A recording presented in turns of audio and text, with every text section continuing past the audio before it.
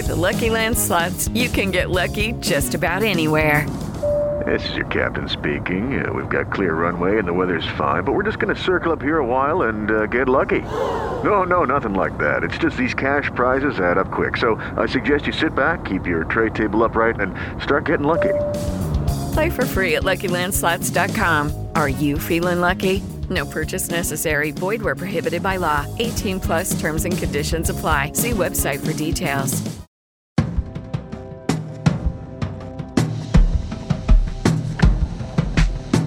Welcome to Screen Talk, IndieWire's weekly podcast, coming to you from the Cannes Film Festival, backstage at the American Pavilion, where I'm Eric Cohn, the executive editor and chief critic, sitting with Ann Thompson, our editor-at-large, in between a gazillion different things, a couple of days into this festival, although it feels like years. What do you think, Ann? Has it been a good year so far? It's a good year so far, I have to say. I liked Rocket Man, which is a commercial movie that'll play well for the public. And it was better than I was expecting. Which kind of helped it. Yeah, exactly. I didn't go in with high expectations. Taron Egerton is terrific as Elton John. And Richard Madden makes a very sexy, bad villain manager, who's actually the same guy that was playing. He's playing the same manager that was the bad guy in Bohemian Rhapsody.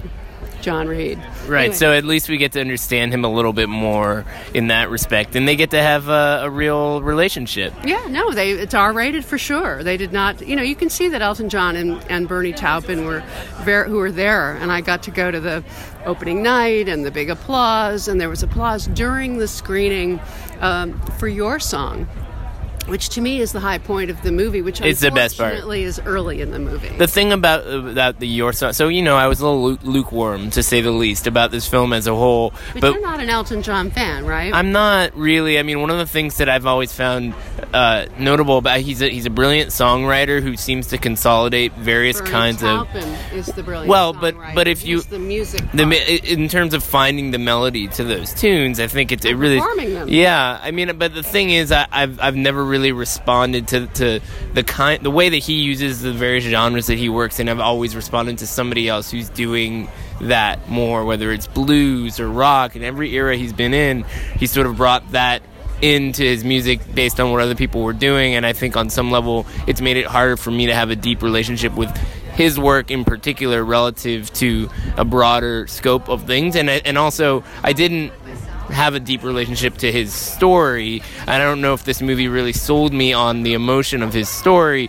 Having said that, the Your Song sequence really distills both the musicianship and kind of his emotional investment in it, and that's why it's so great. Whereas I think with a lot of these biopics, what happens is that you have this situation where it's so true every time, where the coming of age part of it, the coming into your voice part of it is the most extraordinary thing, and that's what that song is. He finds his voice, and then the downfall, the drugs and the sex and the lifestyle and the problems with your identity, all of that is so familiar. But that said, this movie works really well as a musical. And that's what's fun about it. I mean, the thing is, so it's a jukebox musical, right? 20 songs. It's not fair. But most of the songs are in the songs to tell the story. They're not just performing the songs.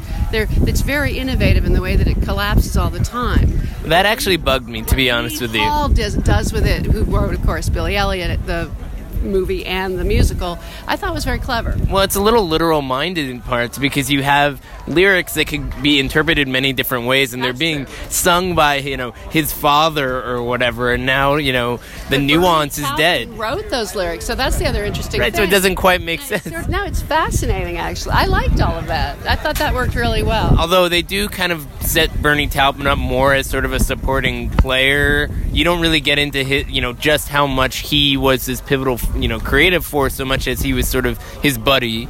So I think that's going to be talked about. Interesting levels there too, because he represents the, if you like, the heterosexual leading man in the movie, which is very gay, and I think that he's an interesting character in that way.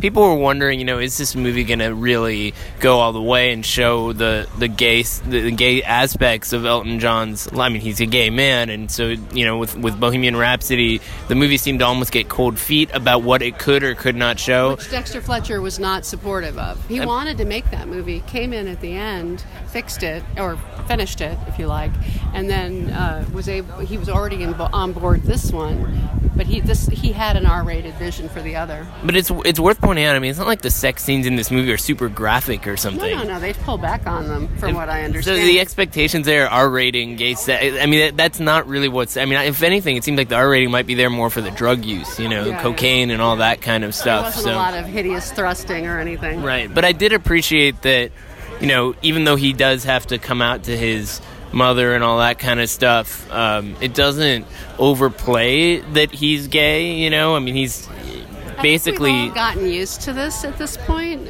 What it means is in the story is how difficult it was for him at the time. So there's a great scene in the movie where he says, "Oh, I have a girlfriend," and this guy looks at him and says, "You're homosexual," and he's like, "I don't know, maybe." And that's news to Bernie Taupin. Right. No, it's an interesting way of looking at that. So the other kind of higher profile movie to screen as we're recording was the opening night film, Jim Jarmusch's. Now I've already forgotten the name because I've seen 50 movies. I was thinking Only Dead People Left Alive or something. I merged. I was like merging Jarmusch genre films. Don't die. But so the reaction to this one was fairly muted, and a lot of people seemed to think that it was maybe a good choice for opening night because of the stars, but not necessarily a great competition film. I had a lot of fun with it. I would agree that maybe it doesn't need the burden of competition, but it's a Jarmusch movie through and through, and totally uncompromised. Because it's Jim Jarmusch. They couldn't do anything else. And I think everybody knows when you put something like that on opening night, it's serving a certain function. I think Jarmusch himself knows that. Yeah. It is a funny movie, though. I have to say, I was laughing louder than anyone else around me. So if you like Jim Jarmusch and you're not expecting something super serious, although it does have certain ecological issues on its mind, apparently this new Roland Emmerich movie that's selling Moonfall in the market, that just sold to a bunch of territories for a lot of money, is also about the Earth tipping on its axis. It's about the moon losing its orbit. Well, it's a similar thing. Everything is falling apart. I mean, all the movies we've seen in competition so far have basically been about problems in the world. As we're recording right now, I've seen everything that's screened, and from you mean in competition? In competition, the films that there's a lot about Certain Regard. And sure, everything. A lot is screened. I haven't seen all of those, but in terms of the competition films, whether it's a really gorgeous kind of expressionistic film like Atlantics, which is about the migration crisis, or something like Bacurau, which is sort of a political satire about the situation in Brazil, it really feels like this year's section is so much about just people who are telling us that the world is in a bad place. And I couldn't agree more. It's very clear that that's a thematic thing throughout, especially with the Ken Loach movie, which follows up Daniel Blake, goes back to working class problems in England, but this one really nails it and is all about the corporations running the world and how the poor working stiff is getting screwed. And it's a portrait of a family struggling to stay together and not very well. When I walked into our apartment after I saw this movie, I said, "Get ready to cry." I cried. Right on schedule. I'm an easy cry. But I think, I have a lot of respect for Ken Loach movies. I wasn't blown away by this because it's, you come to Cannes and there's so many kinds of films that take big swings and are trying things you've never seen before. And Loach is very he follows a straight line as a storyteller. The crisis arrives right on schedule. The performances are very well done, and you know that it's going to be about society in a very particular sort of way. And he doesn't surprise you from a filmmaking standpoint. From that point of view, though, you could look at it slightly differently. There are a lot of filmmakers who do what they do and do it well, and they're not thinking about what critics are going to write about, or whether there's some new discovery, or whether there's some new way of telling the story that's going to blow somebody's mind. This guy is political. This guy is on a mission to show us what's wrong, and he figured out a way with his writer Paul Laverty to really nail it on the head. Yeah, I mean, he's been on that mission for 50-plus years, right, you know. But this one's about right now. Yeah, it's about the gig economy. This one is really about how the kids are on the phones, and the corporations don't give a shit about whether people can make a living wage. It's about that. I appreciated it. I mean, I thought it was very solid. I think Thierry Frémaux said in the opening press conference, it's very Loachian. Like, this is Loach in a nutshell. If you've never seen a Ken Loach film before, you will kind of know what his MO is by seeing this one. You know, not that he goes outside of that. My argument is that maybe he's figured out that maybe this is the best one he's told like this. Maybe this is the one that actually catches onto the zeitgeist in a different way. Well, it kind of depends on what stories you're most responsive to. Also, I mean, Daniel Blake was about a somewhat different, character at a different stage of life too. This is about a guy who's trying to get his family together. It's about the same thing. It's about how the folks that run the world don't care about us at all, and really would just as soon we went down in flames. They could care less. In the press conference today, I loved this moment where they were talking about the 1% and the gap in wages and inequality and everything, and at the moment that the people in America are going. More people are dying. The death rate is higher than it's ever been. At the same time that Jeff Bezos is the richest man in the world.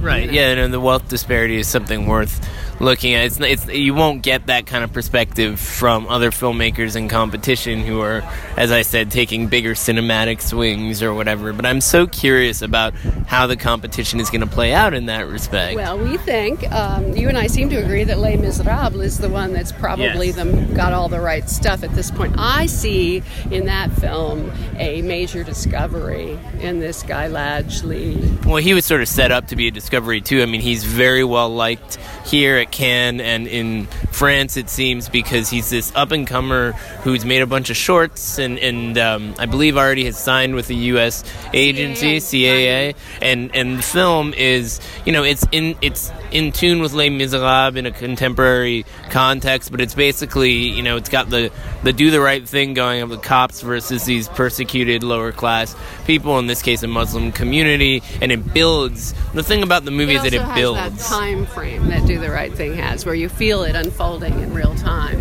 in a very short, compressed period. And it's immediate because it opens with footage of France winning the World Cup, the celebrations around that from just last summer. People are united. Right. And everybody's together in joy about one goal. Again, this is a portrait of a society that's fractured, where the people at the bottom of society are not being taken care of, and all of the real tensions that are at work against each other. These three cops are trying to keep a neighborhood from blowing up, and it's inspired by the riots of 2005. It is so well made. It is so ratcheted. The tension is huge. That's why it's like Do the Right Thing also. That the potential for violence to explode is right there. Now, I will say I don't think it's quite as good as Do the Right Thing, so the thing about that... that's the thing. Film. We got to be careful with those Even Do the Right Thing was several films in. That is true. I think, although on some level I did find some aspects of the movie a little heavy-handed, that it is an important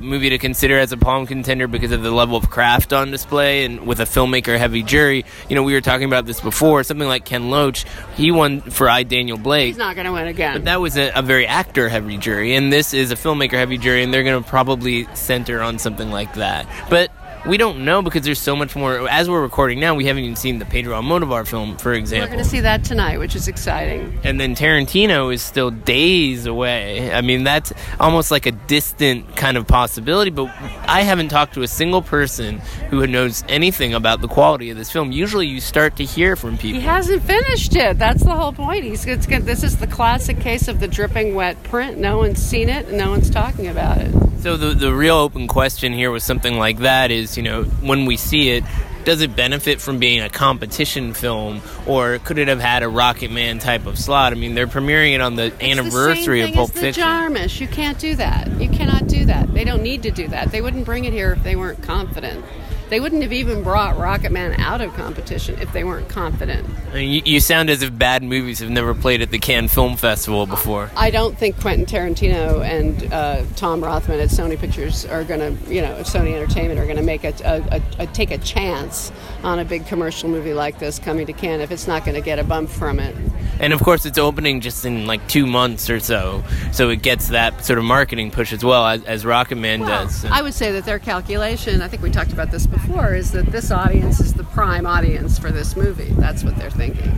So, as much as these are the films that draw us in, we also really have to make this effort to see a wider spectrum of films, because otherwise, we may as well be watching these things in a screening room back home. And I feel like what's really rewarding for me about Cannes is that even as you see these big movies, and apologies, it's very windy here in case some of this noise is coming through, but there's so much that's unexpected about Uncertain Regard or Director's Fortnight. Have you seen anything on that level that has surprised you or is worth writing home about? Well, I've seen one thing early that I can't talk about yet, and the other thing, by the time this airs, I think it'll be all right, is the Luca Guadagnino short called Staggering Girl, which left me staggeringly bored. It's basically one of those commercials that writes itself. It's all Christian Dior or Valentino it's an opportunity to put Julianne Moore in a movie and have her wander around in exquisite couture.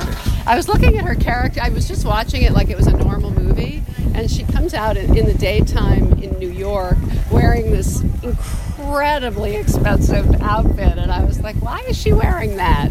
That does not apply to this movie. Let's just put it that way. Seems like an odd choice to give it its own separate slot, a 30-minute slot. I wanted to say that you and I did some interviews around The Dead Don't Die.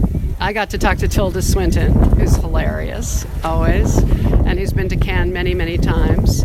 And you got to talk to Bill Murray. Yeah, it was kind of amazing because they didn't know if he was going to show up until the last minute. Every email I got about the timing to show up was sort of prefaced with Bill is a real wild card. And it turns out the reason for that, which some people may know about him, is he doesn't have a rep or anything. You just kind of like shoot him a text and then maybe he'll get back to you in a couple of days. And he was there and he was totally game. And what I really liked about talking to him is, first of all, he is very funny in this movie. He's always really good. You look at Bill Murray even in a bad movie. Let's just be honest. Yeah, but I mean, make it as good as it is. Especially him in this. There's something about his timing. He does deadpan in a way that it cannot be reduced to a punchline. It's also like him. Yeah, he's always very likable, and obviously he has a face from the movies. But I really enjoyed talking to him too, because his philosophy of how he does things and how he doesn't do things, he doesn't work a lot, is really singular. He doesn't feel like he needs to be working all the time, but he chooses interesting projects. He's about to go back to New York and shoot another Sofia Coppola movie, so that's promising. And so we'll see. He doesn't necessarily need to be Cannes acclaimed, but it was nice of him to show up and support that film. One of the things that I asked Tilda about was this thing where she has to always be prepared for the woman question. And at the press conference, they asked her about the issue of parity for women, and she said, "There's women all around us. We just have to look for them. We have to pay attention to them. We have to give them the recognition that they're due." So they just get overlooked all the time. It's true. I mean, it's not like there is a real shortage. Anybody who says that, the Cannes has tried to fall back on that before and say, well, we pick the best movies based on what we have at our disposal. They can't really do that. I don't think so. And I think they have this you can just look at it. You can see how many more women are in Un Certain Regard every year. They're in Un Certain. There's such a small number in the competition. And you and I were talking about the competition. I think Atlantique is a great example of a movie that deserves to be in competition, but the perception may be that's the reward. Yeah, and so there's 4 women-directed films vying for the Palm, and I think it'll be interesting to see what happens here because only Jane Campion is the only woman who's won the Palm, and this comes up every year. Obviously, it's not like... Well, we've only seen one so far. We've only seen one, and I really don't think is probably strong enough. I think, yeah, Atlantic may not be the one that takes it, though it could win something, something award, a grand jury, or you never know. I actually found it very confusing. Well, I'd explain it to you, but I don't want to spoil it. Establish the rules of in a weird way, it's a zombie movie. It is on a certain level, but it's also a film about migration that deals less with the journey, which a lot of other films like Fire at Sea have looked at up close, traveling across the ocean or winding up in Europe, and more about who's left behind. But it's also about the people who are being exploited by the corporations. It's about this incredibly rich guy who isn't paying, who lives in a high-rise in the ultimate luxury, who isn't paying his workers, who are 4 months overdue for their wages and are forced to take off in a boat. Yet more problems in the world throughout the competition. Well, we have more stuff to see, but we welcome people who are in Cannes to come to the American Pavilion because we're going to do our annual live show at 2:15 p.m. next Wednesday. So if you're around, come see us, heckle us, ask some hard questions. Hopefully by then... We'll have more to argue about, Eric. Have so much to argue about, so looking forward to it.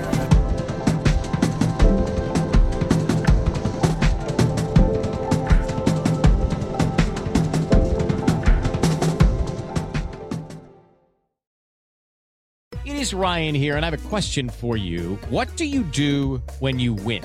Like, are you a fist pumper, a woohooer, a hand clapper, a high fiver? I kind of like the high five, but if you want to hone in on those winning moves, check out Chumba Casino. At ChumbaCasino.com, choose from hundreds of social casino-style games for your chance to redeem serious cash prizes. There are new game releases weekly, plus free daily bonuses, so don't wait. Start having the most fun ever at ChumbaCasino.com. No purchase necessary. VGW Group. Void where prohibited by law. See terms and conditions. 18+.